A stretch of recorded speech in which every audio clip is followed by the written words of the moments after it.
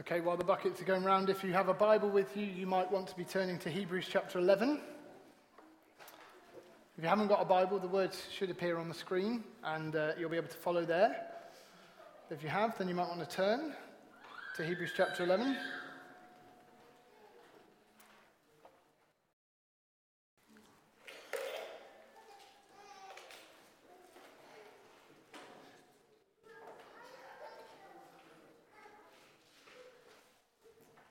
If you haven't been with us, we've been, when I've been preaching anyway, we've been making our way through the letter to the Hebrews. We arrived at chapter 11 a few weeks ago. This is our third visit to Hebrews chapter 11. You see, it starts with that wonderful description of faith. Faith is confidence in what we hope for and assurance about what we do not see. And then, secondly, he says this is what the ancients were commended for.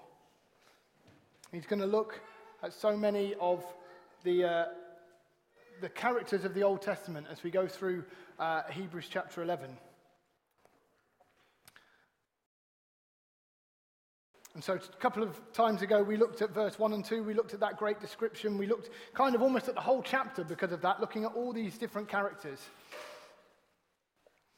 And then last time we were looking at this, we looked at verse 3, and that great foundational truth. By faith, we understand that the universe was formed at God's command. By faith, we understand God made everything. And so from now on, we're kind of walking our way through Genesis and then the rest of the Old Testament. We've looked at the first three verses. We're going to pick up the pace a little bit this week. So we're going to look at verse 4 to 6. 3 verses this week. Rushing on, yeah. And we look at the first two characters that he talks about in this chapter. So Hebrews chapter 11 and verse 4. By faith, Abel brought God a better sacrifice than Cain did, a better offering than Cain did. By faith, he was commended as righteous when God spoke well of his offerings. And by faith, Abel still speaks, even though he is dead. By faith, Enoch was taken from this life, so that he did not experience death. He could not be found, because God had taken him away. For before he was taken, he was commended as one who pleased God. And without faith, it is impossible to please God, because anyone who comes to him must believe he exists, and that he rewards those who earnestly seek him. So as the writer launches into looking at different characters from the Old Testament, different examples of faith, he's going to keep coming back. By faith, he did this. By faith, he did that. By faith, she did this. By faith, so-and-so did this massive thing. By faith, this happened. On and on and on with different characters. But first and foremost, we come to these two men, Abel and Enoch. Two men from Scripture we know fairly little about. Now, Enoch particularly, Abel we may be familiar with. The story of Cain and Abel is fairly well known. But nonetheless, relatively little is written about them in Scripture. We see a few verses each in Genesis. We see the Cain and Abel story in Genesis chapter 4. We see Enoch in a few verses in Genesis chapter 5. Perhaps a further couple of mentions through some genealogies, through a bit of prophecy in Jude, we hear of Enoch. But all that we see about them, we don't see specific great exploits. See, we're about to get to verse 7. We don't see in verse 4 to 6 with Abel and Enoch, we don't see an ark built in the desert. We don't see some great victories in battle. We don't see miraculous events like the walls of Jericho coming down. We don't see someone leading his people out of Egypt and through the Red Sea. We don't see that here. We don't see someone being asked to go on a great journey to a land they've never seen before. But we do see two men held up as great examples of faith. What we don't see obvious great exploits. Looking at these two, primarily we see simple examples of living out faith, believing God through the living of their lives, by worshipping and by walking it out. Worshipping by faith, walking out their lives by faith. We're going to look at each in turn. We're going to look at Abel, then we're going to look at Enoch, and we'll kind of bring it back together at the end. So what do we see first? Hebrews 11 verse 4, we see Abel. By faith, Abel brought God a better offering than Cain did. Abel brought a more excellent sacrifice, is sometimes translated. Abel brings worship to God. Abel brings his offering, his sacrifice. In short, Abel worshipped by faith. We read the story in Genesis chapter 4, starting at verse 3. Genesis 4, familiar story for many, I would imagine. Genesis 4 and verse 3, or just starting in verse 2. Now Abel kept flocks, and Cain worked the soil. In the course of time, Cain brought some of the fruits of the soil as an offering to the Lord. But Abel also brought an offering, fat portions from some of the firstborn of his flock. The Lord looked with favor on Abel and his offering, but on Cain and his offering he did not look with favor. So Cain was very angry, and his face was downcast. Then the Lord said to Cain, "Why are you angry? Why is your face downcast? If you do what is right, will you not be accepted? But if you do not do what is right, sin is crouching at your door. It desires to have you, but you must rule over it."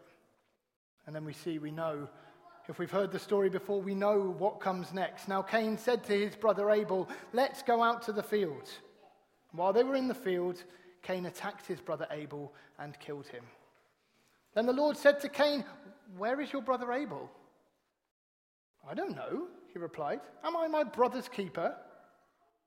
The Lord said, "What have you done? Listen, your brother's blood cries out to me from the ground.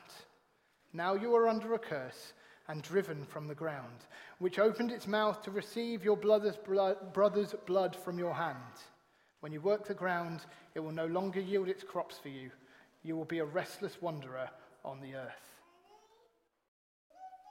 See, a story of two brothers bringing sacrifice, bringing offering to God. And we hear very quickly Abel's offering was accepted. God looked on Abel's offering and was pleased. The Lord looked with favor on Abel and his offering, but on Cain and his offering he did not look with favor. As it says in Hebrews, by faith Abel brought God a better offering than Cain did. Well, why? What was so much better about it? Why was Abel's sacrifice looked on with favor by God? Why was Cain's not looked on with favor?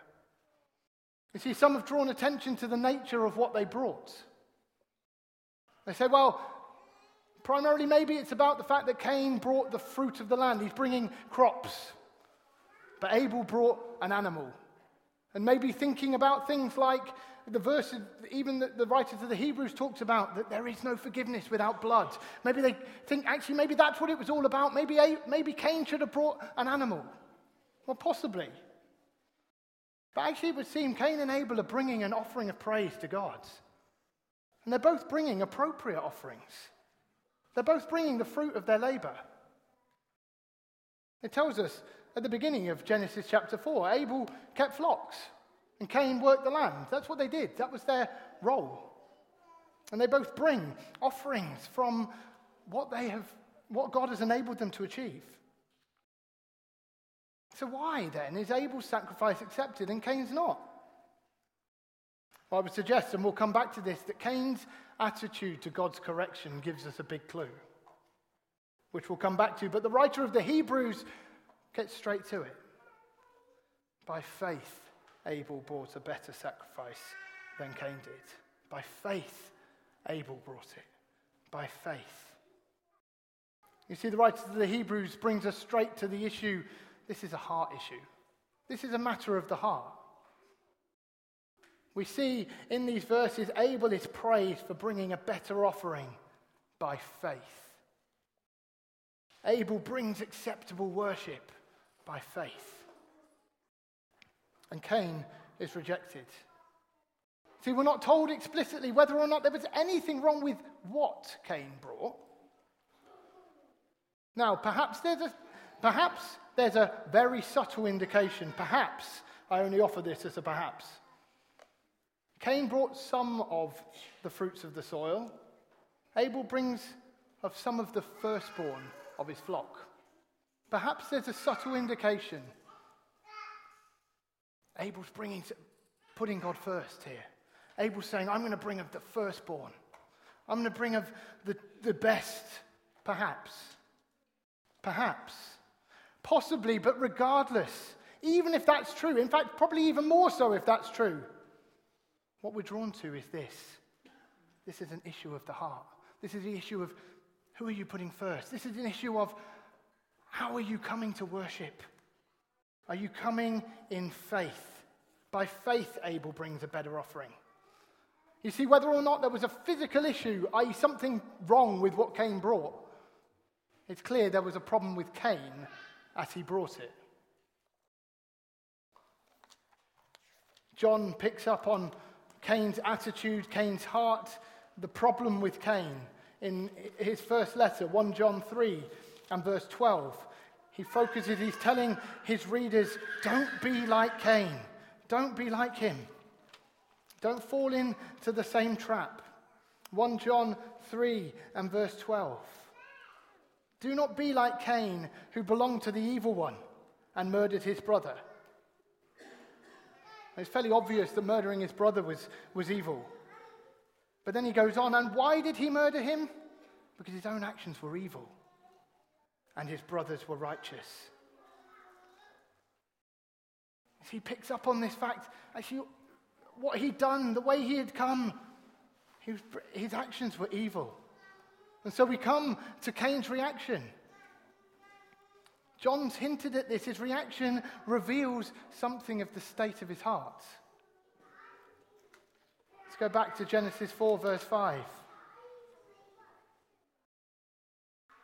But on Cain and his offering, God did not look with favor. So Cain was very angry, and his face was downcast. He's angry.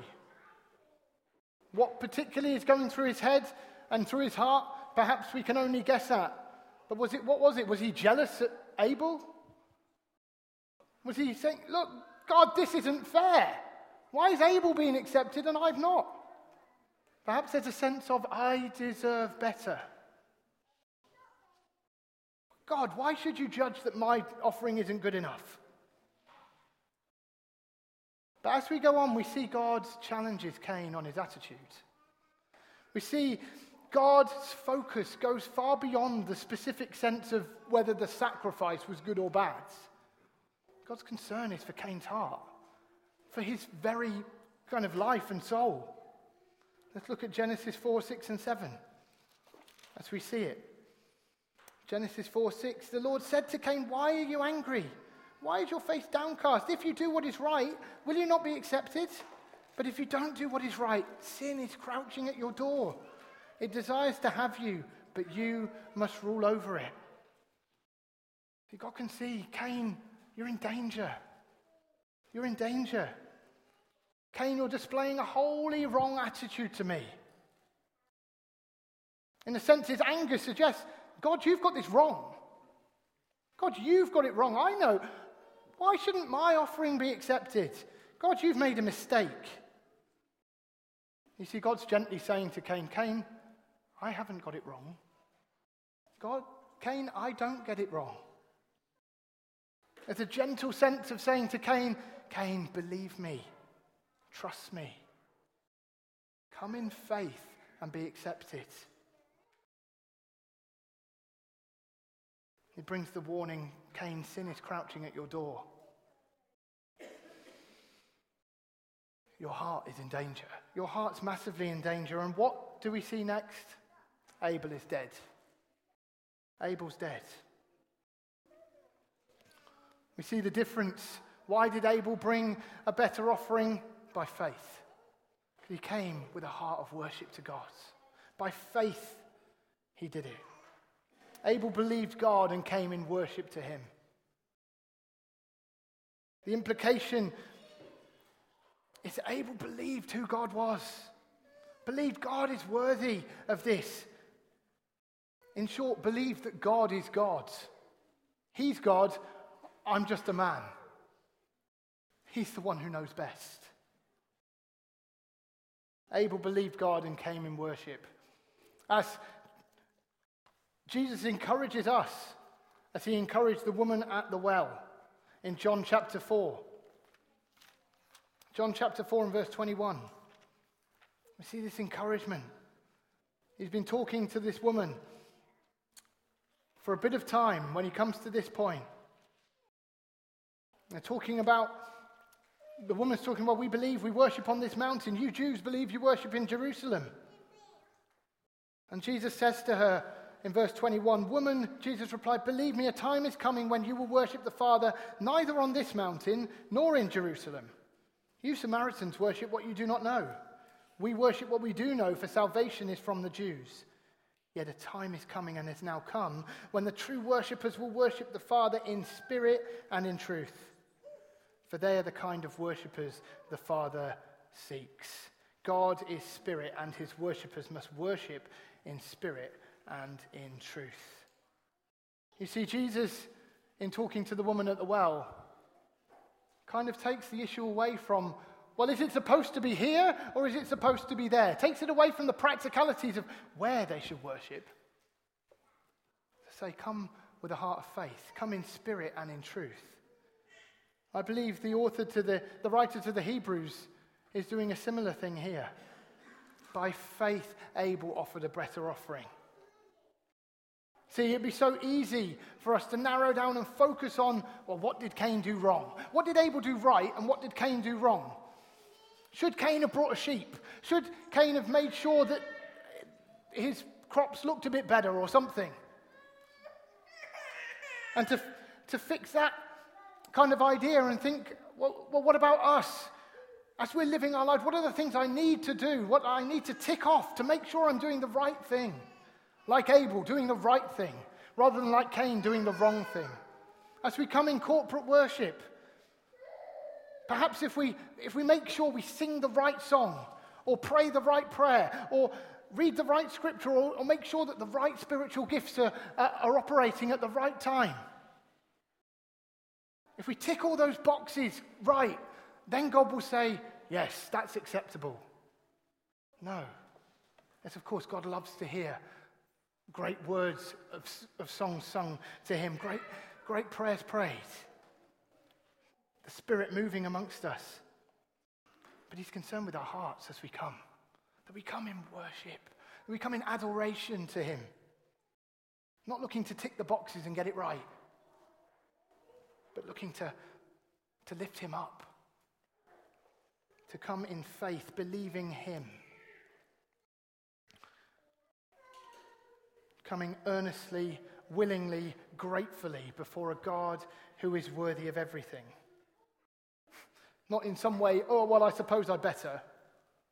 Or to come with an attitude of trying to tick a box to earn some merit. You see what we see in Hebrews 11 verse 4. Abel by faith brought a more excellent offering. And he was commended as righteous. God spoke well of his offering because he came in faith. So what we see from Abel is Abel displays faith in worshipping God. Nothing flashy. No major, look at this, look what I have done. Look what Abel managed to do. No ark or a Jericho or a whatever. He came and worshipped God. He worshipped God by faith. And as we see, it cost him his life when Cain reacted badly. God calls us to come and worship by faith. Paul tells us in Romans chapter 12 and verse 1 of this. In view of God's mercy, he says, in view of God's mercy, in view of God's mercy, offer your bodies as a living sacrifice, holy and pleasing to God. This is your true and proper worship. God calls us to bring our lives as worship by faith, coming before him by faith. That's our aim, our goal, to believe him and bring acceptable worship like Abel did. But then as we move on, we see Enoch. Abel brought worship by faith. Now Enoch we know even less about from Scripture. We see his life mentioned in Genesis 2, not Genesis 2, Genesis as well, because it's in Genesis 5. Genesis 5, firstly in verse 18, we see Enoch was born. When Jared had lived 162 years, he became the father of Enoch. And then we see 4 more verses from verse 21. When Enoch had lived 65 years, he became the father of Methuselah. After he became the father of Methuselah, Enoch walked faithfully with God 300 years and had other sons and daughters. Altogether, Enoch lived a total of 365 years. Enoch walked faithfully with God. Then he was no more, because God took him away. That's all we see in Genesis 5. We see then Enoch's included in several other genealogies through the Bible in different places. Nothing particularly is mentioned. Again, we see no major events from his life, nothing obviously significant. Intriguingly, we get a glimpse that Enoch heard God. Enoch heard God as Jude quotes his prophecy in Jude verse 14 and 15. We see Enoch, the seventh from Adam, prophesied about them, what Jude has just been talking about. See, the Lord is coming with thousands upon thousands of his holy ones to judge everyone and to convict all of them of all the ungodly acts they've committed in their ungodliness and of all the defiant words ungodly sinners have spoken against him. We see Enoch hearing from God. Jude picks up that prophecy. Says, look, this is what Enoch prophesied. There may be more of the New Testament that's influenced by Enoch, but that's the only place where he's explicitly quoted. So we don't see an awful lot of Enoch, of what he heard, of what he did, but what we see is a man who walked with God. He walked with God. Enoch walked faithfully with God, then he was no more, because God took him away. Enoch walked faithfully in a time when wickedness was advancing. It's not too long in the grand scheme of things afterwards that we get to Genesis 6 verse 5 and God talks about the wickedness that was covering the earth and how he was going to have to bring a great flood to wipe out all of mankind. Bar Noah, who was faithful and righteous. But the time, maybe a couple of generations before, Enoch walked with God. As the wickedness was increasing, Enoch walked with God. And as Hebrews 11 tells us, he pleased God. And despite the fact that we know very little about him or what he actually did, the writers of the Hebrews wonderfully explains and brings at this point this further explanation. What is faith about? What is it? How do we please God? How do we live by faith? In verse 6, he's just told us that before he was taken, Enoch, was commended as one who pleased God. Then the writer says this, without faith it is impossible to please God, because anyone who comes to him must believe that he exists and that he rewards those who who earnestly seek him. Quite simply, how do we please God? Well, firstly, we must believe he exists. He brings this very simple point. We need to come in faith and believe that God exists. That who exists? As 1 Timothy 1:17 declares, who is he? The King, eternal, immortal, invisible, the only God. The one who, as the writer to the Hebrews has just declared, by his command created all things. God over all, the one and only God. Without faith, it's impossible to please God because we must believe he exists and further, that he rewards those who earnestly seek him. The writer declares, to please God, we need to believe he exists, and actually, we need to understand something of his character. We need to believe that God is a good God and that those who seek him are rewarded. It speaks echoes of what Jesus says in the New Testament, which of you fathers, though you are evil, if your son asked for a fish, would give him a snake, or for bread would give him a scorpion? How much more so will your Father in heaven give the Holy Spirit to those who ask? We have to believe. We come and believe that God is a good God. We believe who he is. We believe what he says. We believe in him and we believe him. And in fact, even here, as he's talking about Enoch, we hear echoes of God speaking to Cain. Cain, why are you angry? Why is your face downcast? If you do not do what is right, will you not be accepted? In one sense, not so much saying, Cain, tick the box, do what is right, and I'll say, well done. But more so, Cain, seek me. Cain, believe me. Cain, trust me. Come, do what is right, Cain. Believe me like Abel. Come in faith. Believe that I am who I say I am. That I am God and you are not. Come and seek me. You will not be disappointed. But the writer's saying, without faith it's impossible to please God because to come before... come on, where's verse 6 gone? It's impossible to please God because anyone who comes to him must believe that he exists and that he rewards those who earnestly seek him. It's by faith. See, we know very little about Enoch, and yet the writer to the Hebrews points out actually it's abundantly clear that Enoch was a man of faith because Enoch pleased God.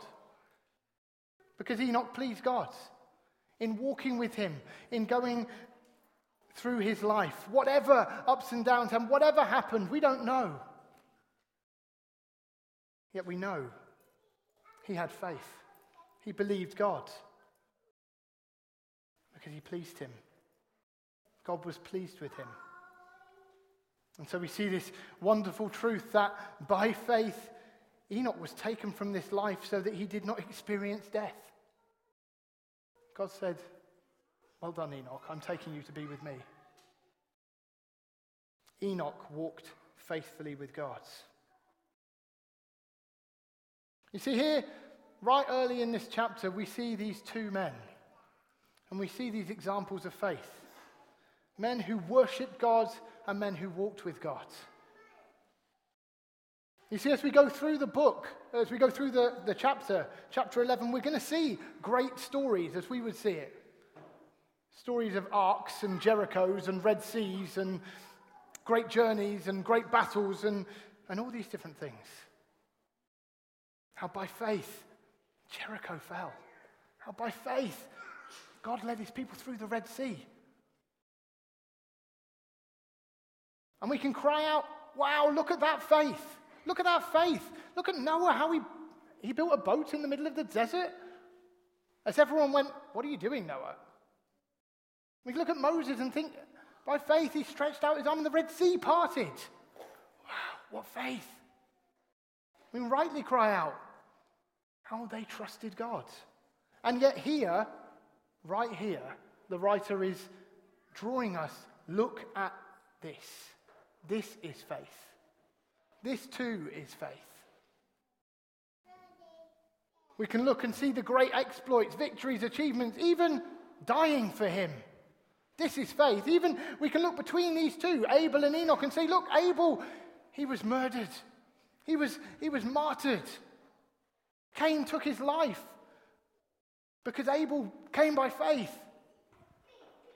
And we can even think, well, that's faith. There is faith. And we even see it here by faith. Abel still speaks even though he is dead. And we see that immediately in Genesis 4 verse 10. Cain, your brother's blood cries out to me from the ground. Abel's blood crying out for justice. By faith, still speaking. Even as Jesus is talking to the Pharisees in the New Testament.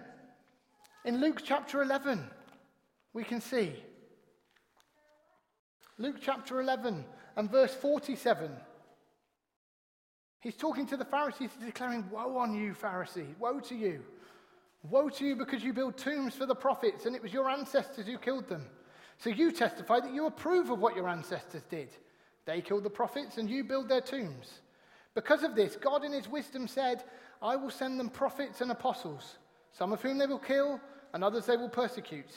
Therefore, this generation will be held responsible for the blood of all the prophets that has been shed since the beginning of the world, from the blood of Abel to the blood of Zechariah, who was killed between the altar and the sanctuary. Even there, as Jesus speaks again, we can hear Abel's blood is still crying out.